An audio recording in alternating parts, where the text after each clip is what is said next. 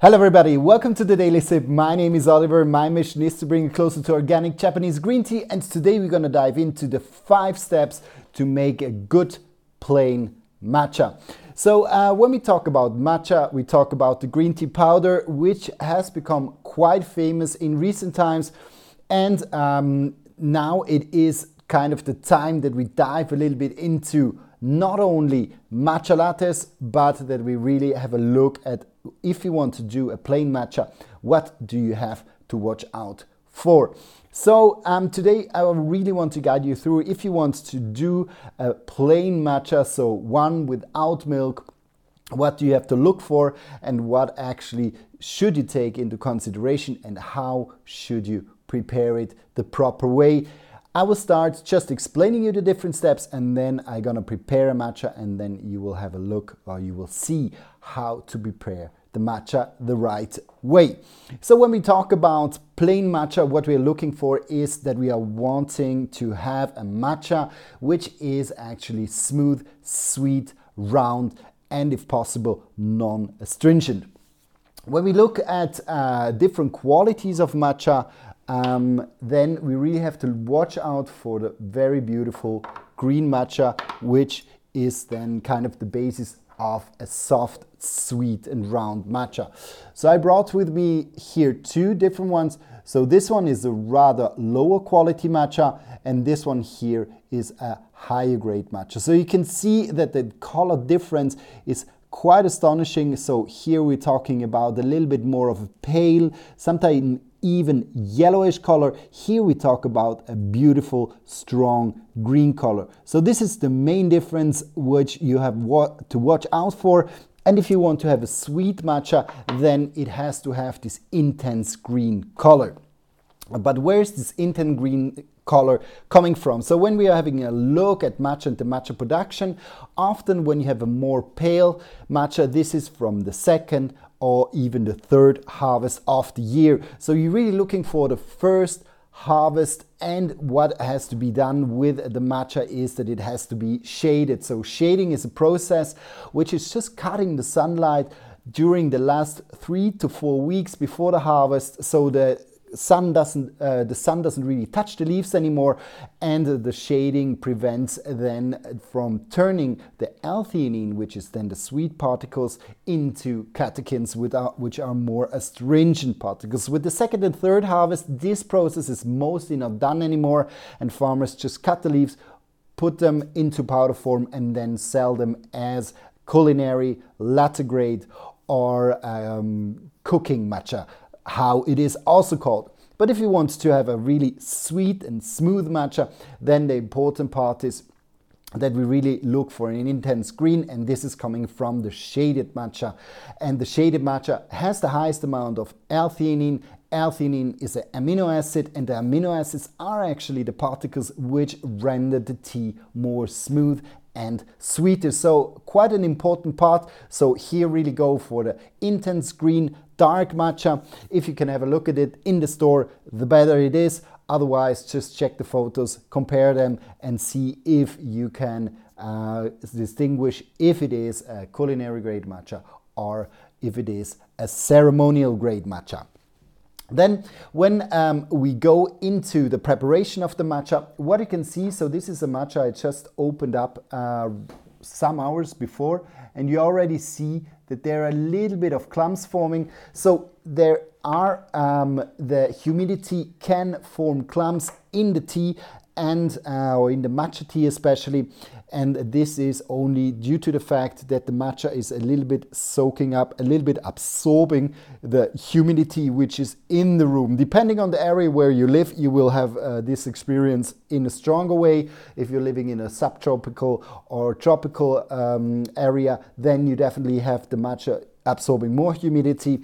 Meanwhile, when you're in a drier climate, for example, Phoenix, Arizona in the US, then you will have this experience less. Nevertheless, It can be that everywhere where you are, the matcha forms a little bit of clumps. It is not deteriorating the matcha, so it doesn't put it into bad quality or it doesn't lose anything. It's just that if you then mix it with water, then you will not get the full taste out of your matcha, and this is the most important, especially when we are drinking a plain matcha. We want to have the full taste.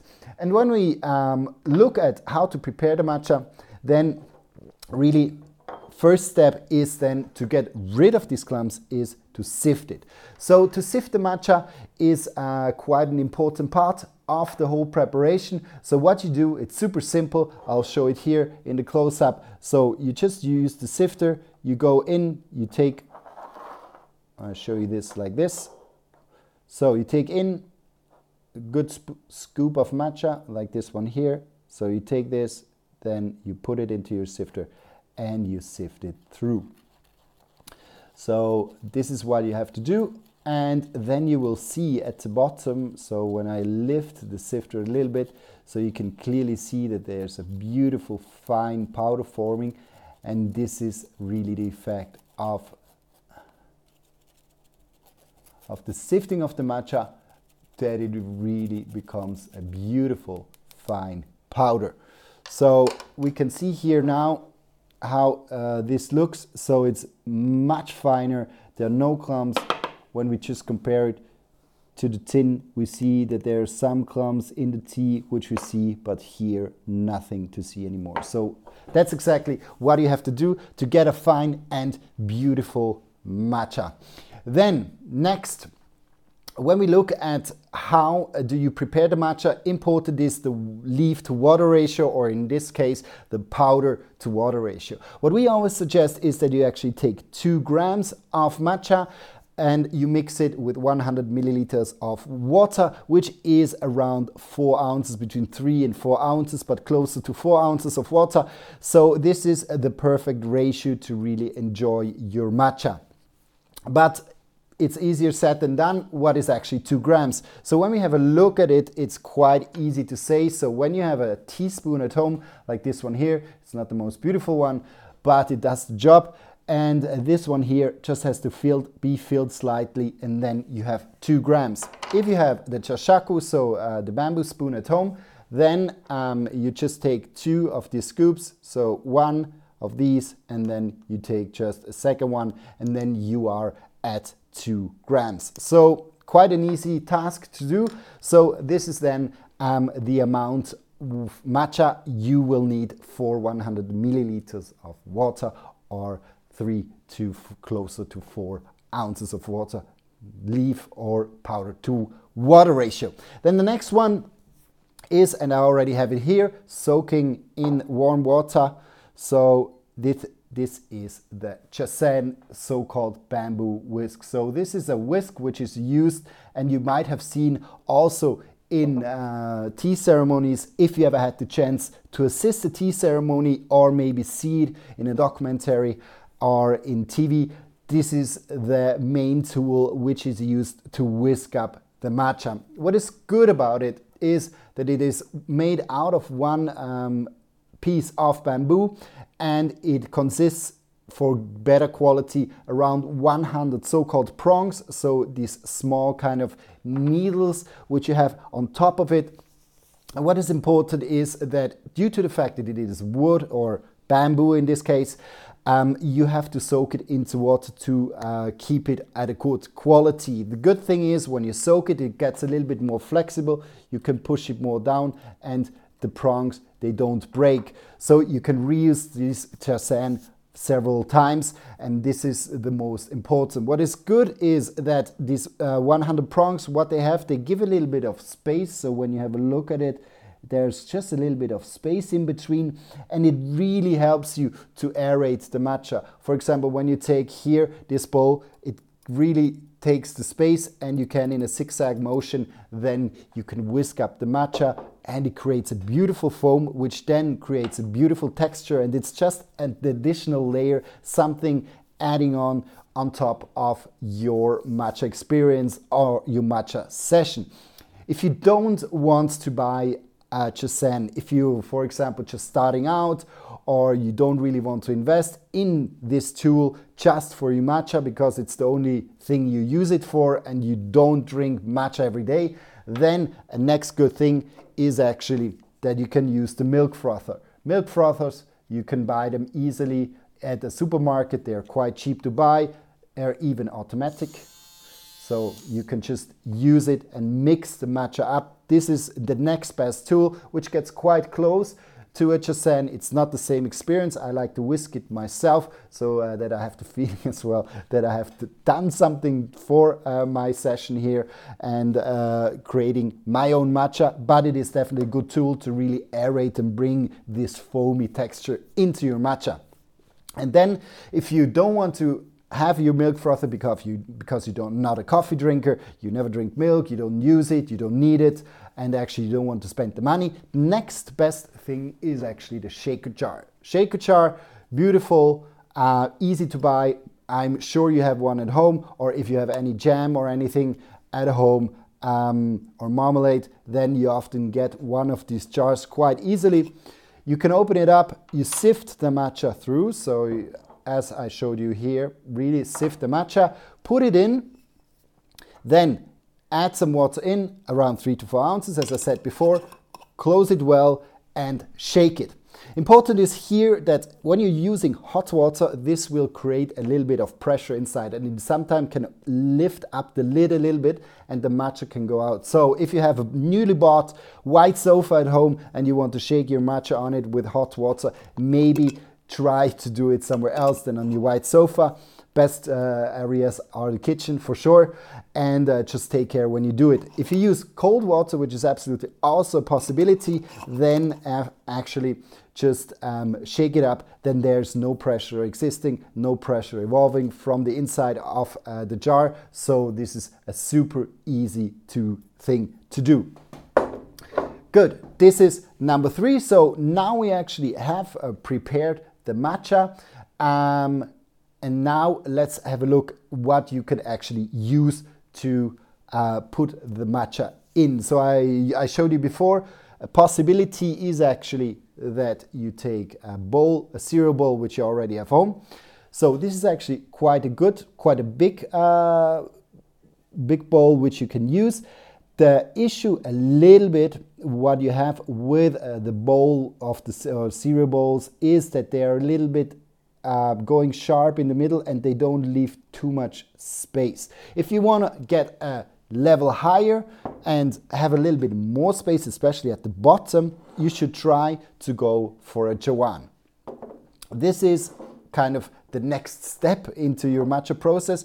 The nice thing about the Chawan is that it leaves a lot of space here, like your bowl. It is, but at the bottom it has a little bit more space. So it leaves at the bottom the space to the Chasen or to the milk frother, just a space to really use all the width of the bowl, and then you can create a beautiful foam. So it's easier actually to produce the foam, to do the foam, and besides this, actually it looks amazing. Here, for example, or I show it here, we see that we have here sakura leaves, which are in front, drawn a little bit inside here at the back. And if you have ever assisted tea ceremony there, you are maybe aware that it is always the beautiful side. So this one is the beautiful side here of the Chawan, which you show to your guests. So when you hold, when you're taking up, for example, your bowl is, or your Chawan, you first turn it in the right direction, in direction of your guest. You take it with the hand and then you drink it. So that you have this moment of appreciation with and showing the beautiful side of your tea bowl to your guest. Some people might have already done a tea ceremony. In general, the tea ceremony itself is really an appreciation of the moment, an appreciation, a tranquility of a good friend being invited and you preparing a good matcha for your guest. And it is quite a ceremony, so it's kind of an appreciation of the moment and the friendship at the same time. So There's a whole school about it. I'm not very well educated in the tea ceremony and the different step itself, but this is kind of the basic rule, is that really you appreciate the moment and the moment of beauty, of stillness, and enjoying a tea with your friend. Good, so, but let's go and let me prepare this matcha. So I will start. First, I have 1 scoop, which I already prepared here, so I can either sift it again or I can put it in directly.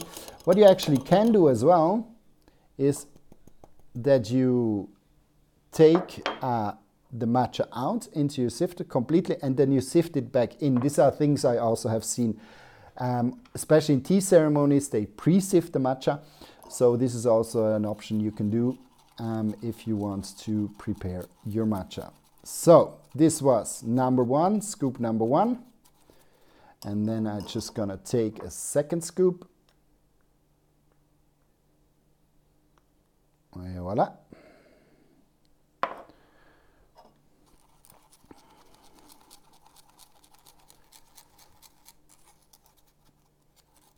Just try to sift everything.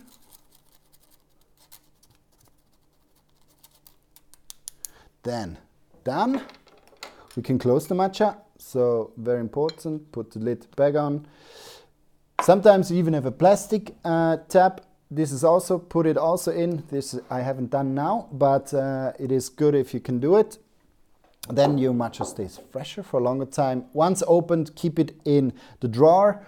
Don't put it back into the fridge, as the matcha is able to absorb other odors in the fridge. So as long as it is sealed, no problem. After being open, try to put it back and store it in a drawer and not in the fridge anymore. So we're gonna take the Chassan now, this time.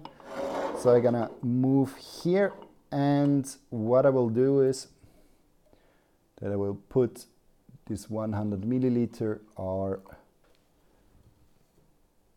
3 to 4 ounces of water. I will take the Chawan into my hand, and then I put in the whisk, and then I can show you like this. So I just do this zigzag form, and finally it will create a beautiful foam, which you see here now. So very, very beautiful. If you use the right ratio and also a matcha which is quite high in amino acids, you should get a very beautiful foam. And this now I can show you by pouring it into my tea glass, where I soaked first the Chassan in, or the whisk, and then I just pour this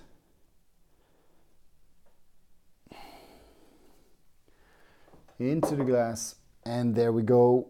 Very beautiful foam at the top and very nice green, intense green color at the bottom. So you see here I used a little bit more than 100. I would say I'm here at between 120, 130, but it should be still very fine in terms of taste, but let's try it.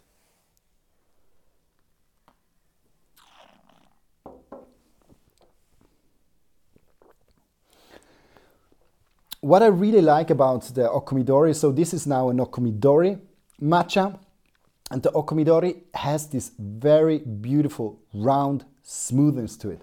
It's super nice, not too fresh, so more kind of decent, full-bodied, sweet, smooth. There is a little bit of an astringency attached. This is just the case when you are drinking matcha or green tea. There's always a little bit of astringency. It's a sauce which is very strong in polyphenols, catechins, and a little bit these astringent particles, which the catechins are. What is nice actually, that the more amino acids you have, then the more counterbalanced this is. So it kind of balances out the astringency. So the astringency is not overwhelming, but it is there, it is present, it freshens the tea a little bit, but in the end you have a beautiful, beautiful round, sweet profile as well. And with the Okomidori, and this is the one I would suggest you when you're starting into plain matcha drinking, the Okumidori is just a very, very good cultivar. There are some teas which are quite good in terms of value for money, which are coming from the Okumidori source, because it's not a tea cultivar which is kind of very sought after in Japan, because the Japanese, they like to have quite a decent, astringent note with it, thanks to the fact that kind of Mr. Yabusaki, who explained us this, is that the Japanese tea consumer wants to have a little bit this astringency to get the feeling that it is also very healthy. Meanwhile, we in the West, we tend to not like too much this astringent tone, and where the astringency is quite weak and the price is still quite affordable is with the Okumidori matcha and Okumidori tea as well, in my opinion. And it really has this fine, round taste profile, which I personally like. If you're looking for matcha, which sometimes you can drink plain and sometimes you want to do a latte with it, then rather look out for the Yabukita cultivar. The Yabukita is a little bit more vegetal, so here we have a little bit of a nedamame, sweet, round taste profile, a little bit of nuttiness. When you go into the Yabukita, which is kind of 70% of the whole tea production in Japan, then you have a little bit more of a vegetal, a little bit of a stronger note. And this is definitely a tea which is then more versatile between a latte and plain matcha. You have to be aware that it is a little bit more astringent. It shows a little bit more the citrusy, a little bit more these fresher tones, but it also shows a little bit this fresh cut, spinachy, nearly a little bit grassy tones, which you get with it. And it is a little bit less smooth, a little bit less round than the Okumidori. But if you want to go into plain drinking, then I would suggest you really try to find an Okumidori. There you have kind of these nicer, sweeter tones, definitely matte, it's smoother, and the full body kind of texture is just great of this tea.